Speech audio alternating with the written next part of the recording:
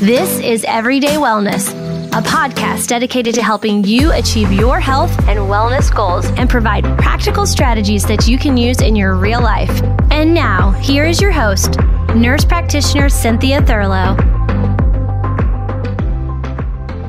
I'm really excited today to have Dr. Gabrielle Lyon. She's from Washington University, fellowship-trained physician in Nutritional Science and Geriatrics, and is a board-certified family medicine osteopathic manipulation. She completed her undergraduate degree in human nutrition, vitamin, and mineral metabolism at the University of Illinois. Dr. Lyon works closely with the special ops military and has a private practice in New York City. In addition, her practice services the leaders, innovators, mavericks, executives in their respective fields. She brings unparalleled results to her patients with personalized advanced nutritional interventions, metabolic and genetic testing, and behavioral action implementation. She leverages evidence-based medicine with emerging cutting-edge science to restore metabolism, balance hormones, and optimize body composition with the goal of a lifetime of vitality. I'm so excited to have you with us this morning. Yeah, I'm so happy to be here. And I should mention, she also is a rock star mom that has a little one at home. Yeah. And medical school. So with social distancing, things have gotten interesting. How are you all kind of managing with all these new restrictions on what we can do? It's really interesting. As you know, and Cynthia, we've met before and kind of had this conversation, but my husband was a Navy SEAL, just recently retired. He loves this. He feels like he's on deployment. He thinks it's the greatest thing ever. That's amazing. And it's also, the mindset for so many of us. It's like we have to kind of pivot and reframe. And it's like, okay, this is the new normal. And how do we exist in this space? And, I think my children, I have a 12-year-old and a 14-year-old, and the only extrovert in our home is the one who struggled the most. Now he's kind of found his way, but it has definitely been the most downtime that they've ever had in their entire lives, and myself included. I mean, I'm used to flying all over and traveling, and that's all on hold right now. Yeah, it's going to be very interesting to see how reintegration goes, because those people that are more introverted now have the space to actually be introverted, as opposed to the introvert who is extroverted for their job or for some other reason, So then that reintegration is going to be interesting. Oh, absolutely. And for me, being an introvert, this has been wonderful. Like, we all come together for meals, but, during the day, everyone's doing schoolwork or work and trying to explain to everyone that this will eventually not be the case. And so what that transition will be like. So I'd love for you to kind of start the conversation about how you got so interested. I mean, I would imagine that nearly every physician I've ever known, most physicians don't have such a strong interest in nutrition. So where did that actually stem from? Yeah. So Cynthia, you and I met at the Nutritional Therapy Association. I think Nutrition Therapy Association, maybe? Yes, Nutritional Therapy Association. Yep. And one of the reasons that I was so excited to go there was I was going to be able to get to spend time with my godmother. And my godmother is Liz Lipsky. That's amazing. And she is one of the OGs of functional medicine. She has a PhD in nutritional science, has been a professor for a very long time, written the book Digestive Wellness that I think it's in its 5th edition. And I moved in with her when I was 17. So I graduated high school early. I moved in with her, and this whole world of nutrition opened up. So at 17, my trajectory into nutrition and functional medicine began. So you were way ahead of the curve then. I think for so many of us that are traditionally trained, it takes us a little while, and then we pivot, and then we think, okay, we need to take a much closer look at food and nutrition, how that impacts our bodies positively and negatively.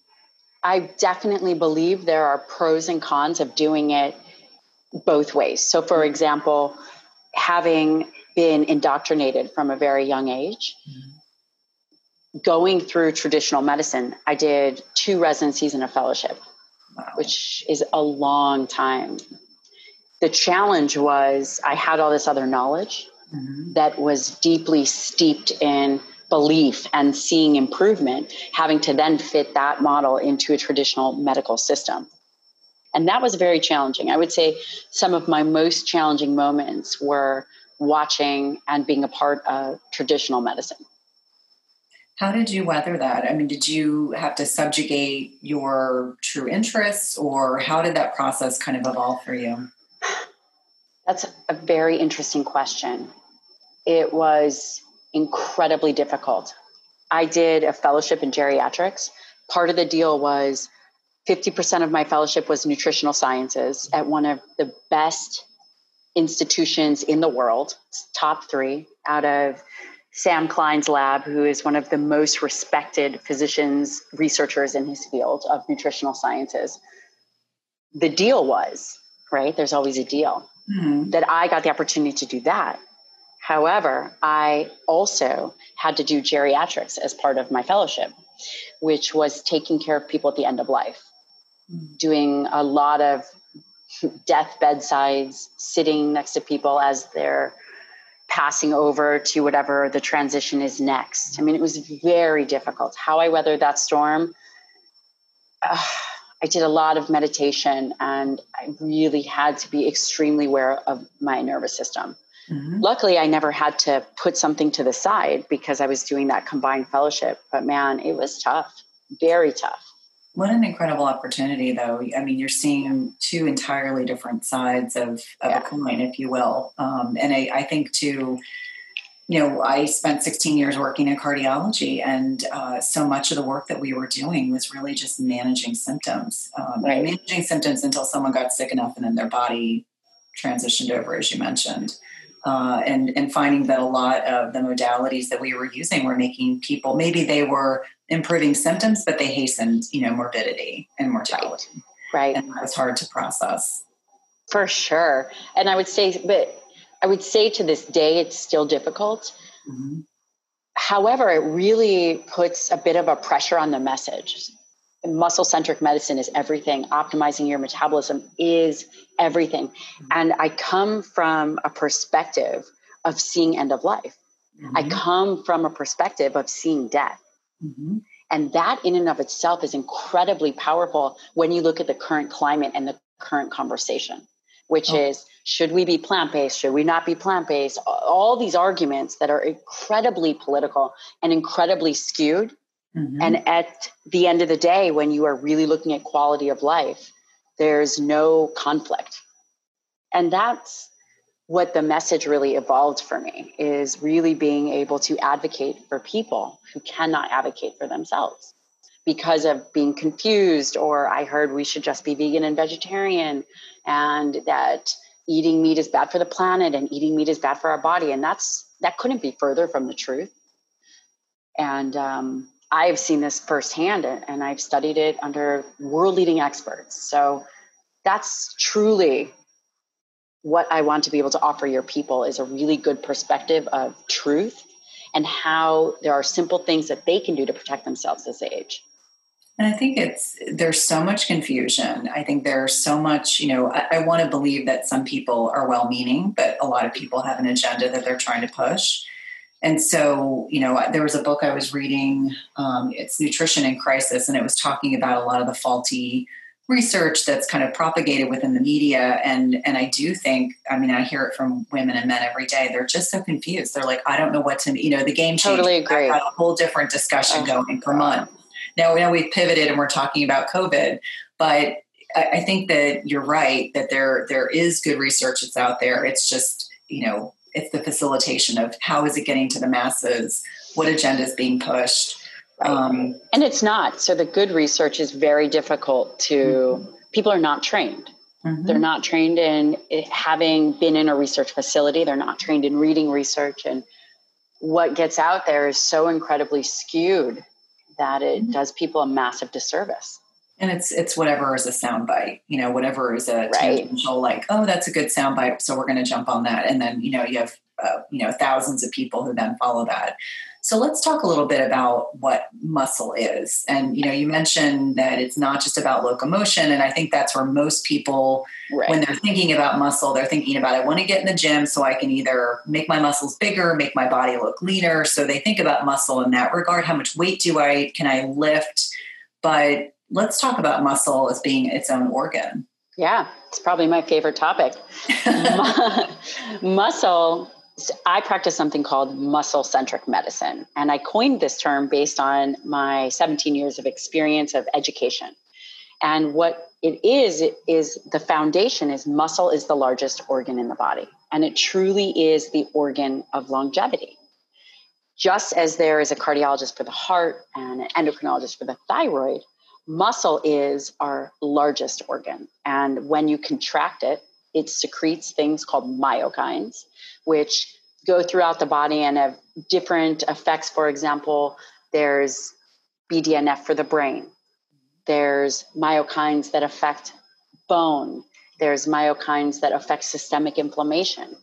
And truly, just as an endocrine organ that secretes myokines, it is the biggest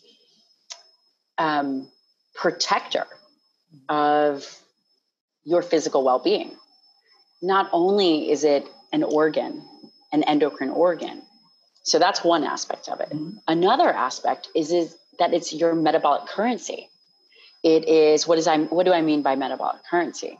It is the largest site for glucose disposal, which is carbohydrates, fatty acid oxidation. Cholesterol is a big deal. And as we age, our cholesterol tends to go up. Rather than going on a statin, having healthy muscle tissue can really be protective. It's also really responsible for your resting metabolic rate. It plays a huge part. We were talking about your kids. It plays a huge part in the amount of calories and the amount of energy utilized at rest. Yeah. Muscle is number one, an endocrine organ, and number two, your metabolic currency. And when we think about the diseases of aging, like Alzheimer's, cardiovascular disease, hypertension, these are diseases of metabolic dysregulation. Mm-hmm. Truly, those are the long-term effects of having dysfunctional muscle.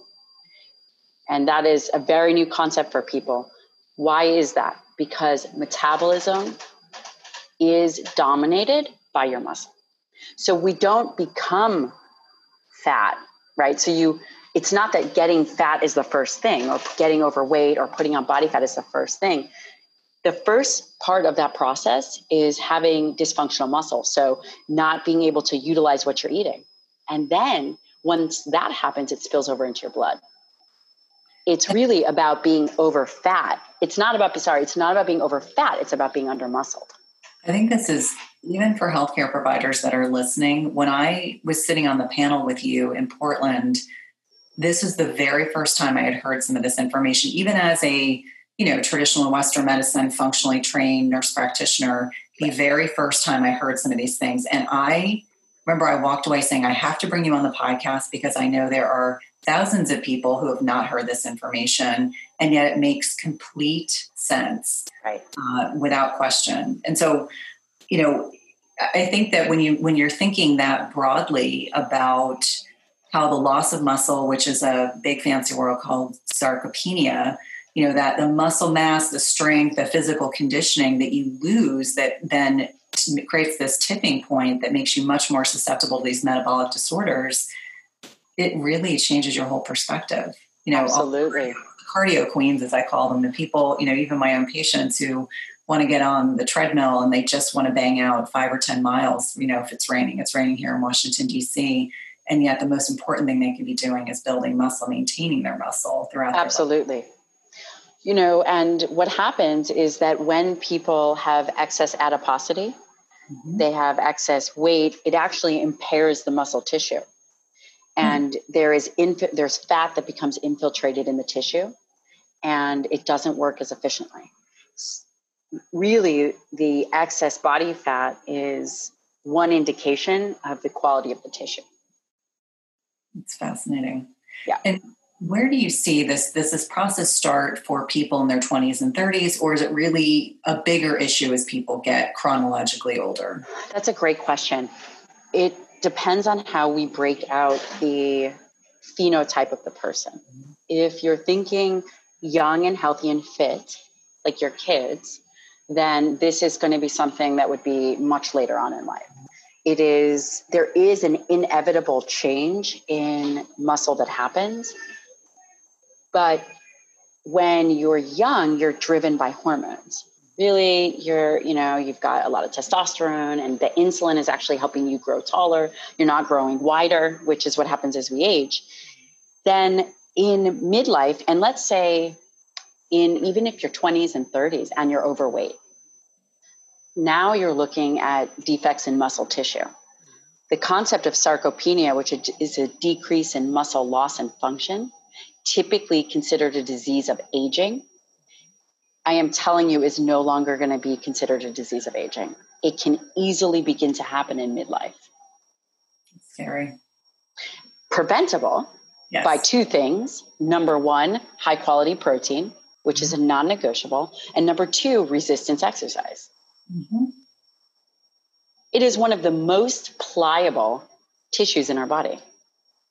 I don't know about you, but I like to enjoy a nice wine glass after a long day.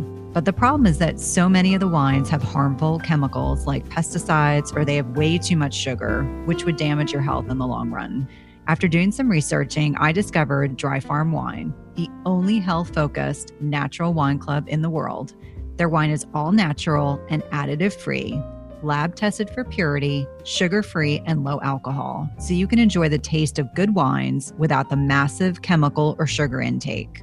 By joining the Dry Farm Wine Club, you can choose how often you'd like to receive the wines. You can choose monthly or every other month, and how many you'd like to receive. And as a special gift, if you sign up with our link, you can get a bonus bottle of pure natural wine with your first order for just one extra penny.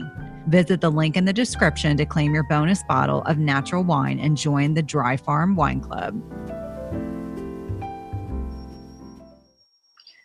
Did you know that our natural ability to digest food declines with age? This has a great deal to do with our body producing fewer enzymes, which are responsible for digesting food. Fewer enzymes oftentimes means more difficulty digesting food, as well as bloating and gas.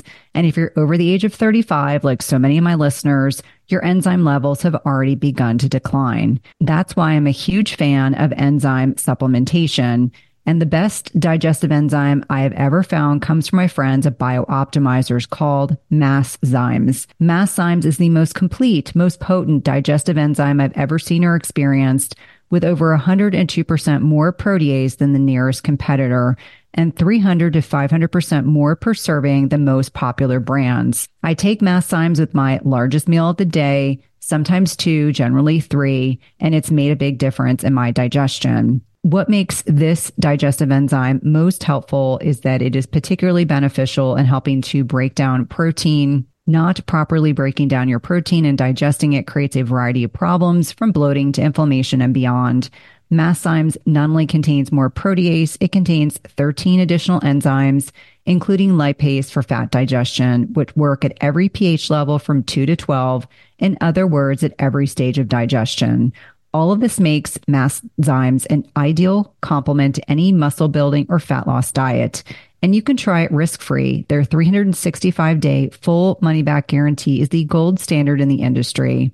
And if you don't feel how Masszymes helps you upgrade your digestion and power through your food, their support team will give you a no questions asked refund.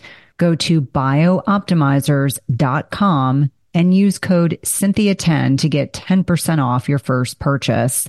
That's www.biooptimizers.com/Cynthia and use code Cynthia10 to get 10% off. One of my favorite ways to take care of my health is with appropriate electrolyte replacement, and my favorite brand is Element. We know that proper hydration leads to better sleep, focus, energy, and more. And we know that hydration isn't just about drinking water. Being optimally hydrated is about optimizing your body fluids ratios. And electrolytes are a component of proper hydration. Element is formulated with a science-backed electrolyte ratio, which includes sodium, potassium, and magnesium. And with the amount of travel that I do personally and professionally, one of the ways that I stay on track is with electrolyte supplementation while traveling. And we know that in traveling, the atmosphere in planes is kept at 10 to 20% humidity. and dry air dehydrates us much more quickly, pulling more moisture from our skin and breath. This means that those of us that travel with some frequency need to hydrate even more. Properly supplementing electrolytes can help to prevent dehydration headaches, support our energy needs to minimize the effects of jet lag, and decrease the risk of blood clotting on long-haul flights. And Element is offering a free sample pack with any purchase. You want to go to www.drinklmnt.com/Cynthia. That's drinklmnt.com, Cynthia. My personal favorite is orange with a close second of grapefruit, but there's lots of great varieties, and the free sample pack allows you to try all of the flavors out from the beauty of your own home. So when you talk about high quality protein, let's talk about that. Obviously we're talking about pasture raised, organic, or is it important to you personally? Is it more important that someone is consuming animal protein, or is it the quality of the animal protein that is that another layer? I always say it's good, better, best in many times. Yeah. Like do what you can afford to do, but. Yes.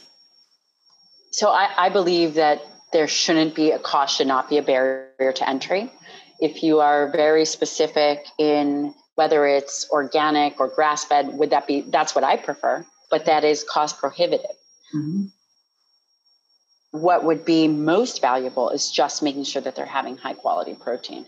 And I truly believe that animal protein is the highest quality. And it's really not my belief. I mean, it's based on an amino acid profile. Mm-hmm. And as it relates to that, it doesn't necessarily just have to be red meat. You're talking about eggs, you're talking about fish, whey protein. These are all high quality forms of protein that is really based on amino acid and an amino acid profile. Can you be vegan and vegetarian and still get high quality protein? Well, you can still get protein, but the quality is going to be different. And when that happens, you're going to need to add and augment with branched chain amino acids. And then, of course, bioavailable iron, zinc, B12. The micronutrients are also going to be really important. Now, are you finding that people are becoming more receptive? I mean, I know that there's all these names of different nutritional paradigms. There's carnivore, there's vegan, there's low carb, there's keto, etc. Do you find that you kind of gravitate towards one over the other? Personally, I mean, I know we are both meat eaters, so I know that you're not going to, align with some of the other more plant-based diets. But just out of curiosity, do you find that? I would consider myself optimal protein, which I don't think is a diet paradigm yet, but it will be. It's really protein forward. And That's my message. Do we need carbohydrates? Carbohydrates, the body can generate all the carbohydrates it needs. There is obligatory carbohydrate use, which is what the body requires.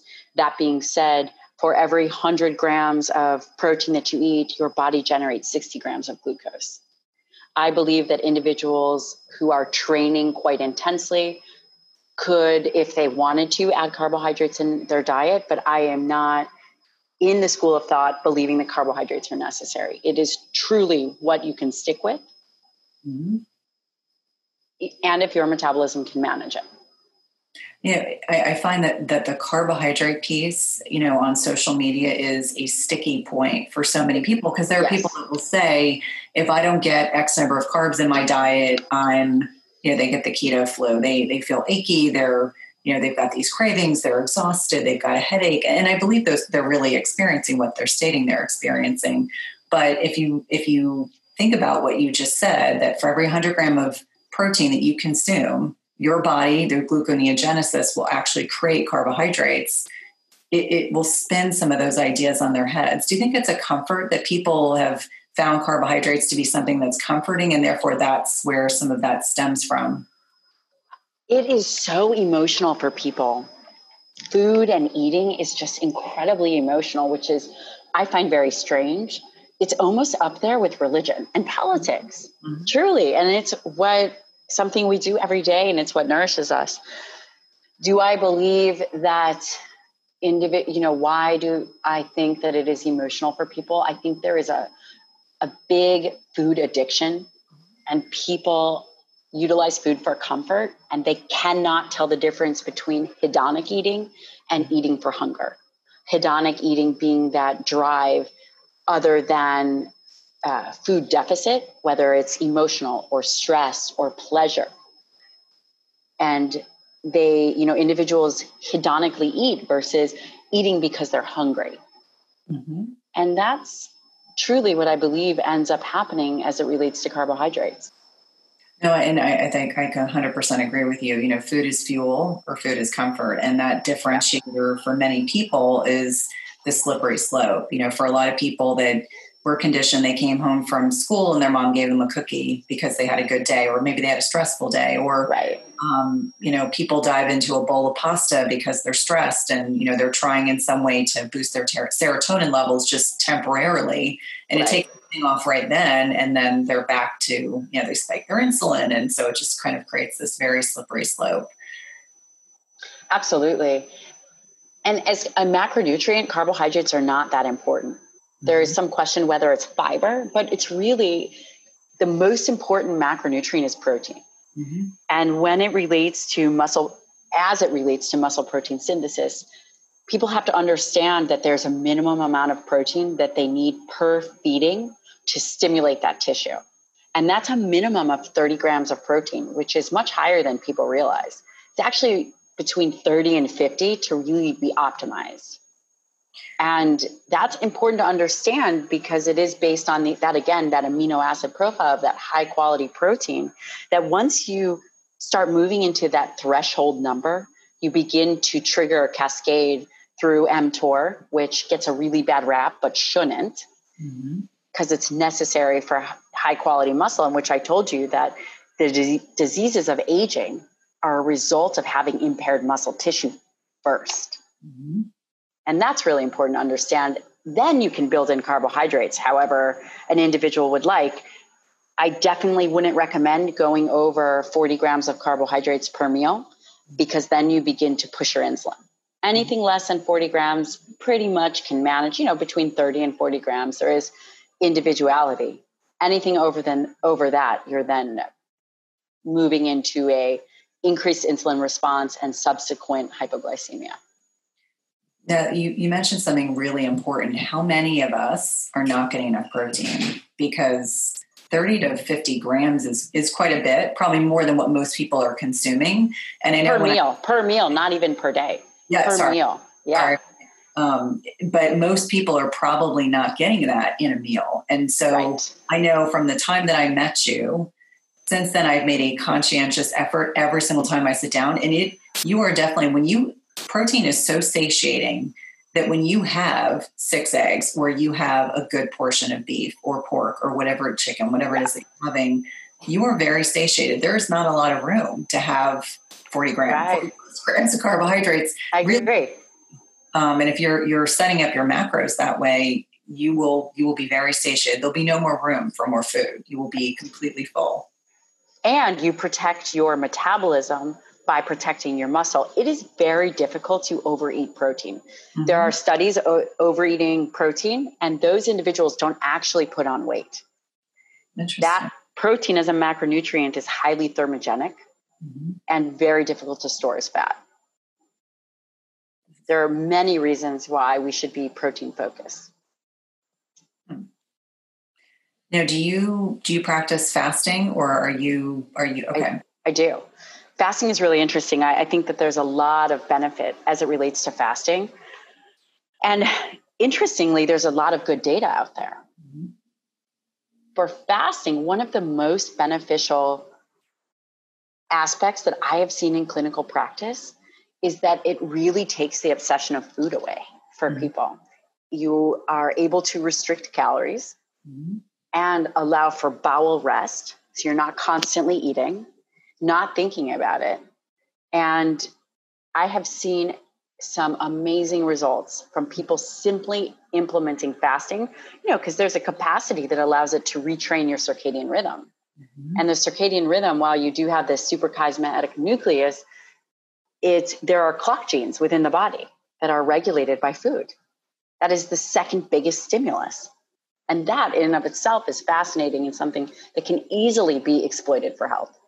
Absolutely. And I do find I even have patients that don't want to change what they're eating, but just by restricting the amount of time with which they eat, they'll lose weight. And, I always say everyone comes to fasting because they're curious about losing weight, but they'll stay for all the other benefits, a lot of them, the cognitive ones for sure. Yes. You know who I don't recommend for fasting? I don't recommend if you're trying to get pregnant or if you're older. If you are over, and it's interesting, my dad is over the age of 65 and he fasts. I don't think that it's an ideal strategy for aging tissue because, again, when we're moving into that sarcopenic phase of life, the most important thing that you can protect is muscle, right? So we know that, for example, cachexia, which is significant weight loss. It's 5% within 12 months, but really we've all seen someone who's cachexic. And that is really significant muscle wasting, which typically happens quickly. It's what you see with HIV and cancer. 1/3 of cancer patients actually die from the wasting rather than the cancer itself. Wow. And, that's just an example of how important that tissue is. It's because they cannot maintain their amino acid reservoir. They cannot maintain their ability to heal, their ability to maintain really a lot of these metabolic functions. I mean, it's interesting because last year I had a septic appendix, and without diving down a rabbit hole, I was in the hospital for 13 days. I almost died and I lost 15 pounds. And when you're not a big person, I remember when I came home, I looked at my legs, and I'm a pretty lean person. And I kept saying, it's like my arms and my legs, you couldn't distinguish from the two of them. And they actually sent me home because they didn't want to do surgery until I got stronger. And much to the point that when you lose a tremendous amount of weight in a very short period of time, your body really does struggle to be able to kind of maintain and optimize. So I can imagine if someone were going through chemotherapy, and perhaps, multiple surgeries, that would not put them in an optimal environment to be able to thrive. But let's pivot a little bit. I'd love for you to talk about the RDA protein guidelines, which we know are not nearly where they should be. Yeah. The RDA is the recommended dietary allowance, and that's at 0.8 grams per kilogram. And that was interesting. That is the minimum to prevent disease. And that is based on nitrogen studies, which are really out of favor now and not believed to be the gold standard. And they came up with those numbers during, the time when we needed soldiers, and it was based on, I think it was 1940. And I don't remember exactly, but anyway, it was based on this extrapolation data. And what they determined was this was the amount of protein needed for a soldier to maintain his health for war. The bare minimum, all they were going to feed. And it is so...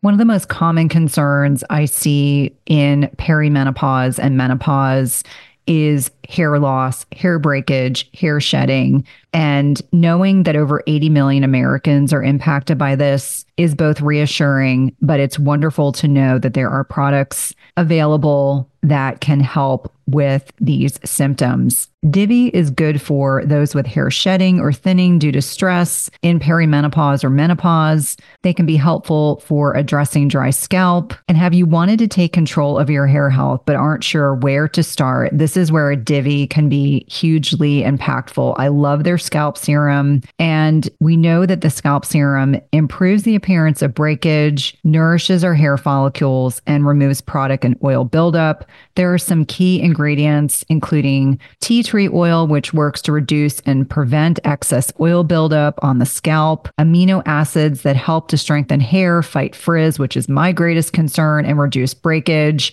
and copper tripeptide 1, which is a small protein composed of the 3 amino acids to facilitate a clean and hydrated scalp, as well as hyaluronic acid, which is nourishing and hydrating to our scalps. As I mentioned, Divi is not just for those experiencing hair loss. I found it to be hugely helpful for scalp health, and all of Divi's products, including their shampoos and conditioners, come together to create a full daily solution that helps women nourish their hair and get to the root of scalp health. Do you want to take back control of your hair and scalp health and do it with clean, science-backed ingredients Go to diviofficial.com/Cynthia or enter Cynthia at checkout for 20% off your first order. That's diviofficial.com/Cynthia for 20% off your first order.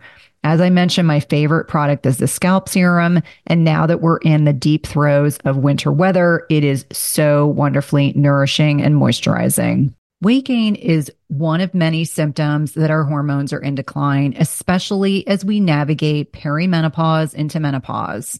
Dr. Anna, who is a great friend of mine, is an OBGYN who's treated thousands of women just like you and I who experience increasing dryness and even pain in the bedroom as they get older. Julva is the solution Dr. Anna formulated for her own clients, and it has since been loved by over 100,000 women. It's a feminine cream with DHEA that helps the body regenerate moisture from the inside out. 92.8% of Julva users experienced a significant improvement in the first 4 to 8 weeks. Get 10% off your first purchase of Julva by using the link dranna.com/Cynthia. That's dranna.com/Cynthia and get 10% off your first purchase. Insufficient for optimization. And now newer studies have come out, for example, the ProAge study, and this is a study on aging, and they determined, and this was a group of experts, determined that the recommended dietary allowance needs to be about double that. Wow. At least, just to maintain an older adult's health. And if you really think about the history, we've been wrong about carbohydrates. Remember, we had the food guide pyramid. We've been wrong about cholesterol. Everyone was anti-cholesterol. So it stands to reason we're likely wrong about protein. I'm just saying if history repeats itself, we've been wrong about all of the macronutrients. It stands to reason that there is issues with the protein recommendations as is. The majority of individuals, the average, according to the NHANES data set, the average amount of protein a female gets is around 70 grams. Yeah. And we already know that you need at least 30 to 50 grams per meal. And in my professional recommendation, I actually recommend 1 gram per pound body weight. Wow. How many people are getting that, in all honesty? So, I mean, that in and of itself is a powerful, powerful statement. Right. I mean, if they can make one change for 2020, I guarantee you, if you determine how much protein you need, and the reason is we want to know how much protein you need because the goal is to protect your muscle tissue, as muscle is the organ of longevity. We determine how much protein you need. You separate, you distribute that throughout the day, whether you're doing fasting and you're getting 30 to 50 grams of protein. You can actually go up per meal. If you're only going to eat twice a day, you could go up to meet your protein requirements. So you determine that, and then you determine the quality of the protein that you're eating. This will change people's lives. Mm-hmm. I have seen it over and over and over again. That's really incredible. But I would imagine that most, if not all, listeners are not eating enough protein. I just think about my mom is a reformed vegan. She has kind of moved on. Now she's eating animal protein again. And I know when I see her, she's so mindful of her portions, which, I have to respect that she's conscientious about that. But I always tell them, like, the protein piece, you can't go wrong there. That, and I would say if you focus on your protein and your healthy fats, then you're doing pretty well. And then the carbs should be I always have a doodle barking. It's an ongoing joke. Somewhere there's a dog barking in my house. Dog barking, baby crying. We're good. I know. It's all moms trying to manage all this. So let's just touch on, I would love, because I did a lot of research before we jumped on, just for the average listener, for them to understand what are some of the risks of losing muscle? Like, what are some of the things that put you at greater propensity for losing more muscle mass? And I think that, that there's obviously an age factor. Usually there's obviously an age factor. We know north of 40, north of 80, there's based on study research that I could see. But what are some of the risks? So what are the things that people can be doing now to lower their propensity for having significant loss of muscle? There's two really big things. Number one, inactivity. Mm-hmm. Bed rest and inactivity is a massive contributor to muscle loss. So let's say an individual gets sick and they're in bed or on bed rest for even 2 weeks. Mm-hmm. You will start to see substantial muscle loss. The second thing is low-grade chronic inflammation, mm-hmm. higher levels of cortisol. And if I wanted to say that there was a third piece, I would say hormonal imbalance. As women age and we lose estrogen, there's actually estrogen receptors on muscle tissue. It's not all about testosterone. Interesting. Mm-hmm. I mean, testosterone is, of course, the traditional, everyone thinks of it as traditionally anabolic, but there are estrogen receptors on skeletal muscle. And when that goes, it also changes the muscle tissue. So as women transition from perimenopause to menopause, they're at greater risk for this occurring as well. They are, yeah. So, those are the top three things. Number one, bed rest and inactivity. Number two, low levels of chronic inflammation. And number three would be arguably hormonal changes. And, when I say hormones, also thyroid. Mm-hmm. Hypothyroid definitely affects muscle tissue. It affects tendon turnover. It affects the ability to utilize glucose. So protect your muscle at all costs, truly. And you can see where this is the shift. While dietary protein is so important, really it's a twofold conversation. Dietary protein is absolutely essential in maintaining the health of this tissue. And that's one part of the story. And the second part of the story is muscle tissue is so much more than looking good in a bikini. Mm-hmm. It truly is the most underappreciated component to vitality. So when we're talking about ways to protect our muscles, what I hear are things like you need to move your body, but obviously strength training, if you're able to do that, that would be beneficial. It's a non-negotiable, but it's a non-negotiable. Yeah. Right now, while we're in quarantine, we have a whole gym set up. I mean, granted, I live with a Navy SEAL, and let me just say, I don't recommend being quarantined with a Navy SEAL and an infant, but we got a gym set up. It didn't matter. We allocated the space, we allocated the funds to do whatever it was going to take to maintain that physical aspect of life. Mm-hmm.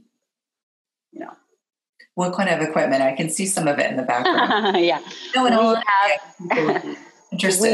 We have an air-down bike. We have a skier. We have something called a power block, which goes from 20 to 50 pounds. And it's just one block, right? So that's very efficient.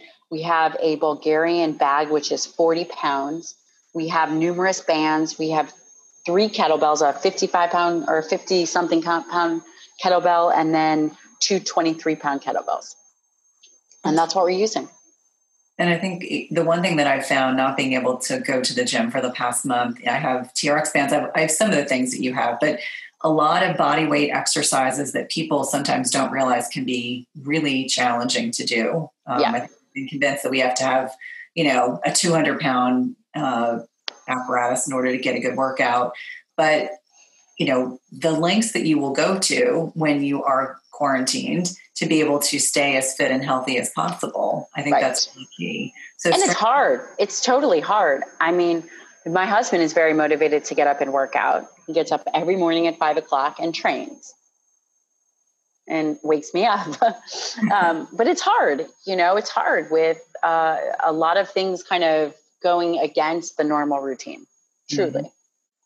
Absolutely. So strength training is obviously one, taking care of putting your meals together properly. And I would imagine, during social distancing, you probably have a well-stocked refrigerator and freezer. We do, for sure. We have a lot of frozen beef. One of the companies who I love and I have no financial interest or investment or connection with is called Certified Piedmontese. Okay. And they're amazing. And if your listeners want, I have a code that they gave me, and it's for 25% off. And the code is GLion. And again, I have no financial connection with that. I just really wanted to be able to offer it to my patients. And then we use a company called Daily Dose, and they are organic and very well portioned out. And that way we're able to eat healthy without, we have an infant at home, and my husband is in full-time medical school. So got a very busy house. Finding a way rather than finding an excuse. We always find a way. That's great. I'm in the suburbs, so it's a little bit different than being in a city, but one of my dogs, who has probably been 5 pounds overweight chronically, now is no longer 5 pounds overweight because every day, I work out in the morning, and then either myself or my kids, we take the dogs for like a 4-mile loop and talk about that dog has lost the 5 pounds and probably more because he's exercising more than he normally does. Amazing. Yes. Well, I always love for our guests to leave our listeners with 2 top tips of how they can help support health and wellness. And I know we've focused a lot on muscle, but I think that everything that you've talked about in this podcast will really be incredibly beneficial. But if you have 2 additional tips you'd like to share. Number 1, make sure that your plate is anchored in protein. That is your non-negotiable macronutrient. If you do that right, you will regain freedom from overfeeding, overeating, binge eating, metabolic abnormalities as it relates to being overweight. So number 1, make sure that you get enough protein and really determine what that is. You have to track because you cannot change what you don't track, period, right? And number 2 is really getting with someone and getting a good resistance exercise program and not waiting. If you wait till when you feel like you're ready, you will never be ready. It's really about jumping off first and then feeling ready, or you might never feel ready, but truly just doing it. Because if you can do those things, anchor your plate in protein, get someone to train, do resistance training. If you don't already do that, you really can change the trajectory of your aging. And who doesn't want that? Yeah, absolutely. Thank you so much. I know that you've had quite a bit on your plate the last few weeks, but we're carving out time to connect with our listeners today. Yeah, I'm so happy. Thank you. Thank you so much for having me. And definitely, if you can let our listeners know how to find you when they listen to the podcast. Yes. I'm very active on Instagram at Dr. Gabrielle Lyon, and they can find me on my website, drgabriellelyon.com. I have a bi-weekly newsletter where I put really interesting research, things that I'm reading, books, things that I believe will bring value to people. And I have a course coming out soon. Oh, and by the way, they can also find me on Facebook and Twitter under the same name. Awesome. Well, I will definitely be signing up. I look forward to getting your emails. Yes. And I have a free protocol, actually, that if they go and they download that on my website, it's the Line protocol. It's the first edition. The second one is actually going to be coming out shortly. Awesome. Thank you so much. Thanks for listening to Everyday Wellness. If you loved this episode, please leave us a rating and review, subscribe, and remember, tell a friend. And if you want to connect with us online, visit the link in the show notes.